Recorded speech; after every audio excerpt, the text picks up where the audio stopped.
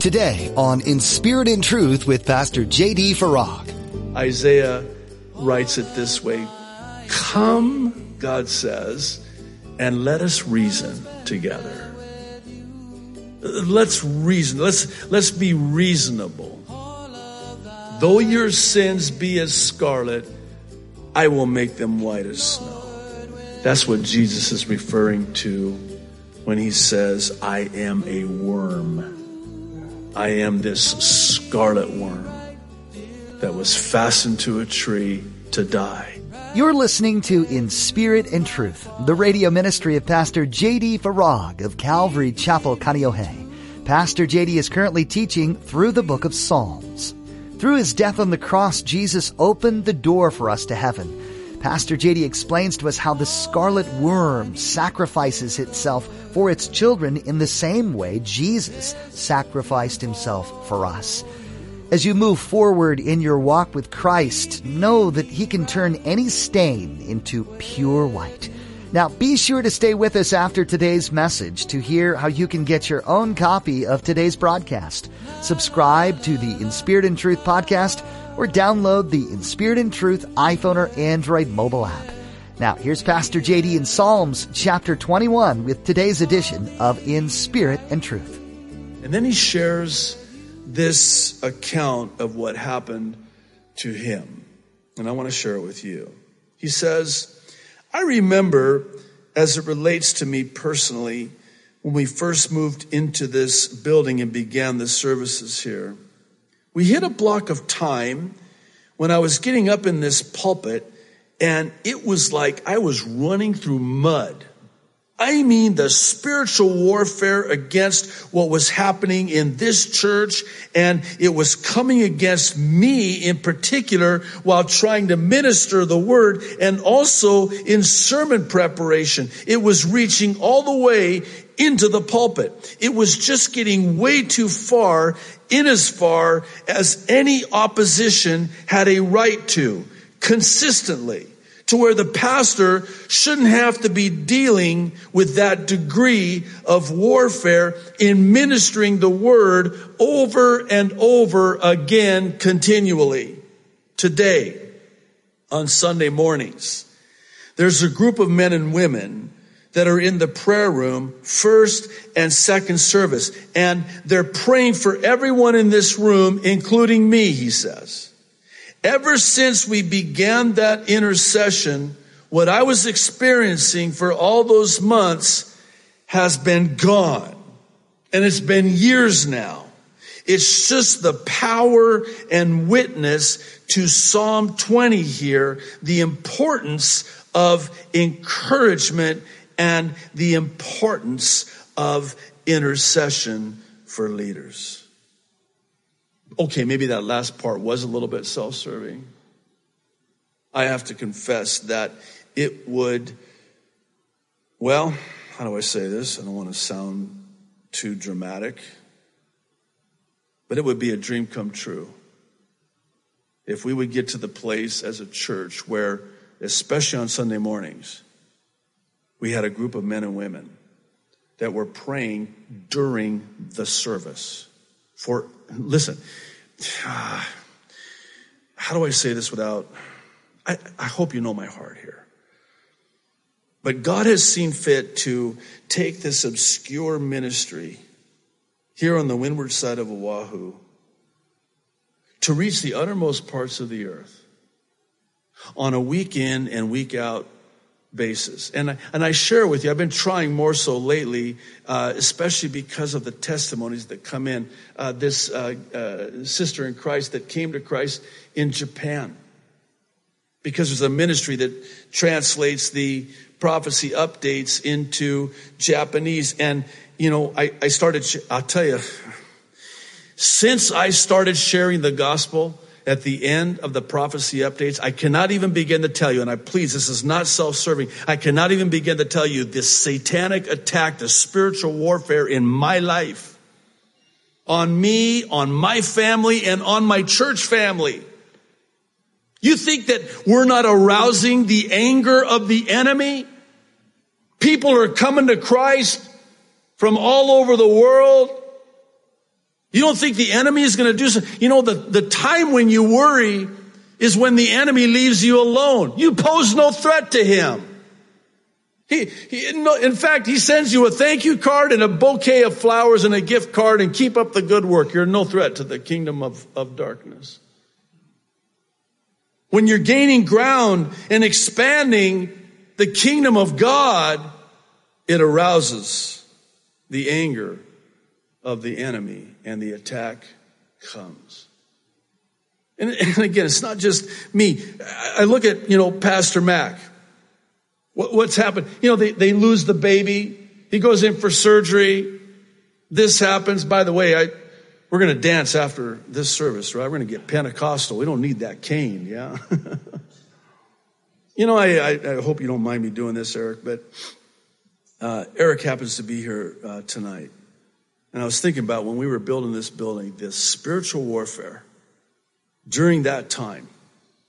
And not just during the time we were renovating this building, which was an absolute miracle, but it was once we started having services in this building, the spiritual warfare that came on the heels.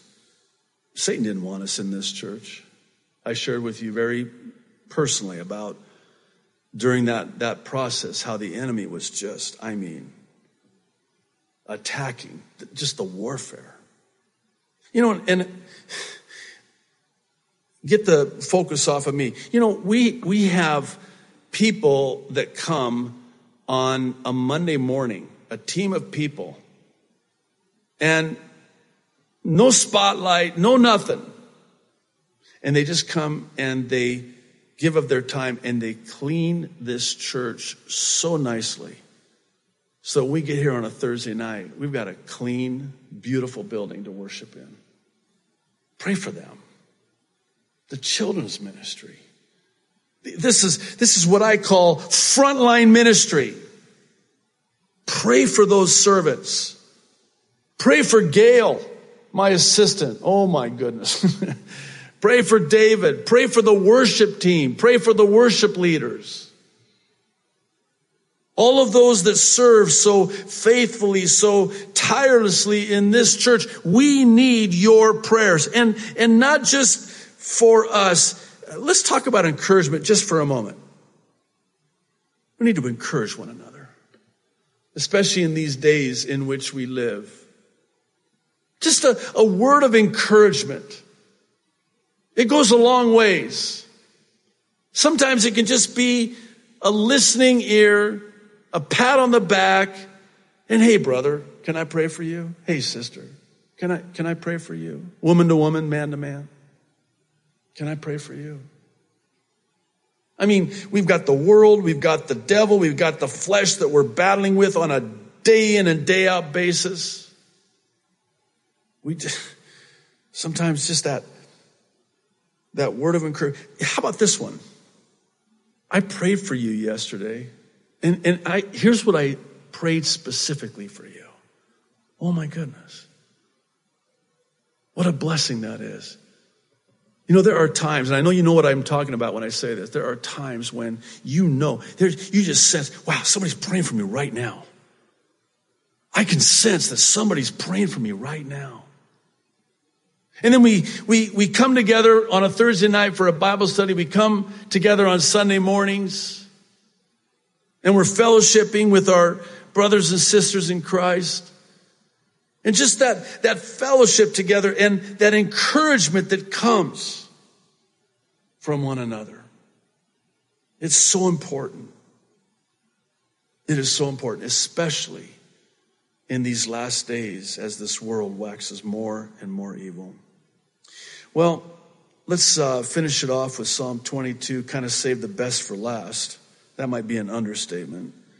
I do need to provide an introduction of sorts because Psalm 22 is a prophetic psalm concerning Jesus Christ.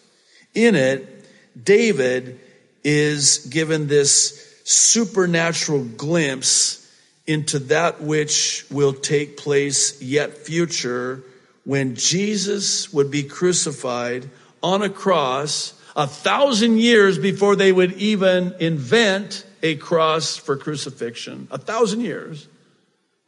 And David is given this prophecy, if you will, of the Savior who will come and be crucified for the sins of mankind. Here's what's interesting about this psalm. We're going to read, and those of you who know about this psalm, in it, there are descriptions and this prophetic insight that David is given that are not contained in the gospel accounts. In fact, we're going to read one part here, and I want to talk about it a little bit, that actually Jesus quotes this prophecy about him while on the cross. Powerful. So, what we're about to read here in Psalm 22 describes with painful detail the Savior's suffering while on the cross. This too is to the chief musician, and apparently it's set to a song known as the Deer of the Dawn, and it's a Psalm of David, verse 1, and here it is. My God, why have you forsaken me? Why are you so far from helping me and from the words of my groaning? Oh my God, I cry in the daytime, but you do not hear, and in the night season, and am not silent. But you, verse 3, are holy, enthroned in the praises of Israel. Our fathers trusted in you. They trusted and you delivered them. They cried to you and were delivered. They trusted in you and were not ashamed. And I want you to pay particular attention to verse 6. But I am a worm and no man, a reproach of men and despised by the people. All those who see me ridicule me. They shoot out the lip. They shake the head, saying, he trusted in the Lord. Let him rescue him. Let him deliver him, since he delights in him. Sounds like what the criminal being crucified with Christ said. Save yourself. Verse 9, but you are he who took me out of the womb. You made me, notice that's capitalized, trust while on my mother's breasts. I was cast upon you from birth. From my mother's womb, you have been my God. Be not far from me, verse 11, for trouble is near, for there is none to help. Many bulls have surrounded me. Strong bulls of Bashan have encircled me. They gape at me with their mouths like a raging and roaring lion. I am poured out like water, and all my bones, interesting, are out of joint, not broken. No bone of the Savior, the Lamb of God, could be broken. They're out of joint. My heart is like wax. It has melted within me. My strength, verse 15, is dried up like a potsherd, and my tongue clings to my jaws. You have brought me to the dust of the earth. An apt yet graphic description of crucifixion, what happens to the body. For dogs, verse 16, have surrounded me. The congregation of the wicked has enclosed me. They pierced my hands and my feet. I can count all my bones. They look and stare at me. They divide my garments among them. That happened. That prophecy was fulfilled at the crucifixion. And again, this is 1,000 years before the crucifixion. And for my clothing, they cast lots. But you, O Lord, do not be far from me. O my strength, hasten to help me. Deliver me from the sword, my precious life from the power of the dog. Save me, verse 21, from the lion's mouth and from the horns of the wild oxen. You have answered me. I will declare your name to my brethren. In the midst of the assembly, I will praise you. You who fear the Lord, praise him. All you descendants of Jacob, glorify him and fear him, all you offspring of Israel. For he has not despised nor abhorred the affliction of the afflicted, nor has he hidden his face from him. But when he cried to him, he heard. My praise shall be of you in the great assembly. I will pay my vows before those who fear him. The poor shall eat and be satisfied. Those who seek him will praise the Lord. Let your heart live forever. All the ends of the world, verse 27, shall remember and turn to the Lord, and all the families of the nations shall worship before you. For the kingdom is the Lord's, and he rules over the nations. All the prosperous of the earth shall eat and worship. All those who go down to the dust shall bow before him, even he who cannot keep himself alive. A posterity shall serve him. It will be recounted of the Lord to the next generation. They will come and declare his righteousness to a people who will be born, that he has done this. Okay. So this psalm is rich with poetic and prophetic imagery, and again, specifically as it relates to the crucifixion. Now, I want to draw your attention to one reference in particular, and it stands out in a strange, I say that in a sanctified sense, but in a strange and interesting way. And it's in verse 6, where David, by the Holy Spirit, prophetically writes about Jesus being a worm. Now, this is no ordinary worm like we would understand a worm. This is a powerful and profound picture of what's known as the crimson worm or the scarlet worm, and it's commonly found in the Middle East and particularly in Israel today. I want to show you a picture of what this worm looks like. It doesn't look like a long worm. It's more like a snail kind of looking worm. But I also have a picture with of a tree with a red stain, and you'll see why here in a moment. So what follows is a description of what this scarlet worm is. And this reference to this specific worm in this psalm that Jesus would liken himself to. So this is what this scarlet, or if you prefer, crimson worm is and does as it relates to the crucifixion of Jesus Christ. And as I kind of read this, I want you to, and by the way, you can find this online. It's a fascinating study. I won't go too in depth or too detailed. But first, when the worm is ready to lay its eggs, it fastens itself to a tree and dies. After hatching its eggs, the worms that were birthed feed on the body of the worm for, get this, 3 days. Not 4, not 2, 3 days. It gets better.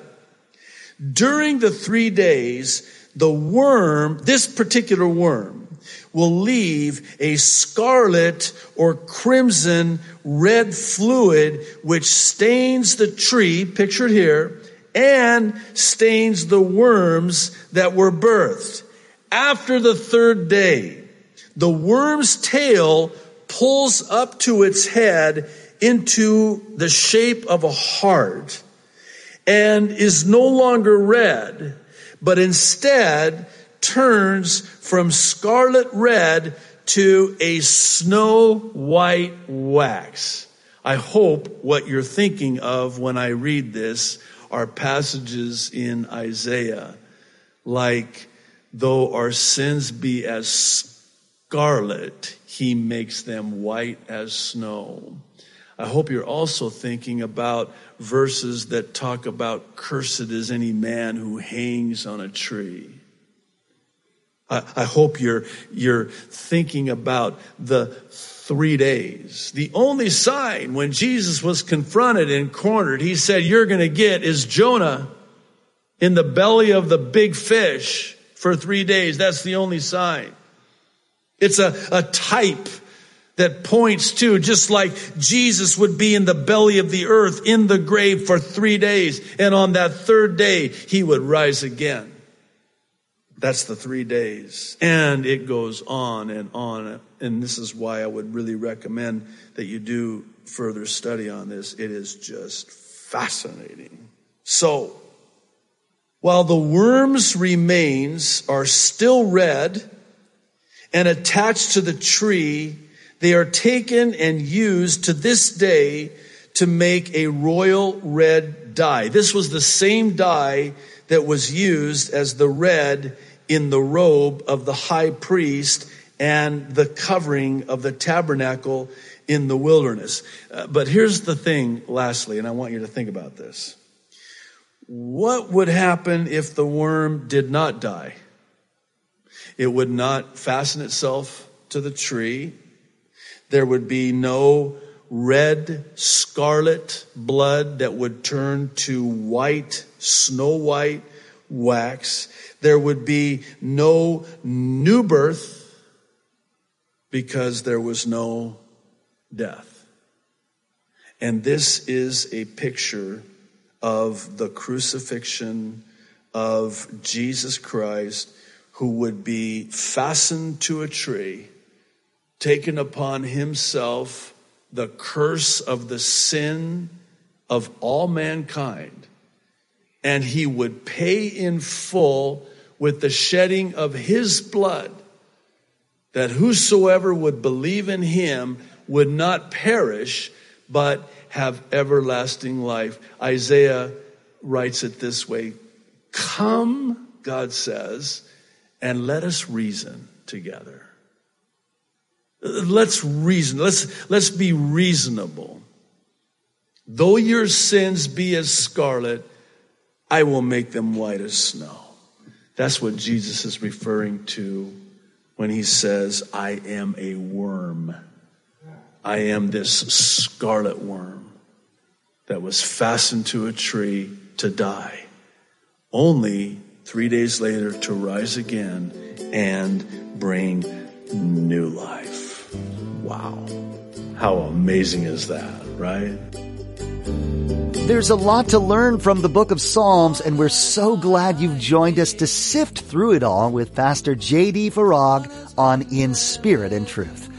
The range of emotions expressed in the pages we've been studying give us an accurate and beautiful picture of our Heavenly Father, the almighty and loving creator of the world. Before we end our time with you today, we'd like to share how you can access more of these messages right now. Simply visit inspiritandtruthradio.com and click on Listen to search through our archive of Pastor JD's teachings. You can even take these messages with you on the go with our mobile app. Find a link to our app on our website or search for In Spirit and Truth in your app store. This will provide you with hours of insight into the Bible, helpful links, and access to the latest editions of Pastor JD's Mid-East Prophecy Update. In these updates, Pastor JD takes a critical look at the news and events happening around the globe and compares them to the prophecies of the Bible, sharing God's views on what's taking place.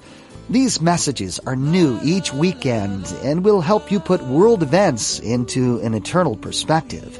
These Mideast Prophecy Updates are also available to watch on our YouTube channel, which you can access through our website. Again, that address is inspiritandtruthradio.com. Thanks for taking the time to listen to God's Word today. We pray it's blessed and encouraged you greatly.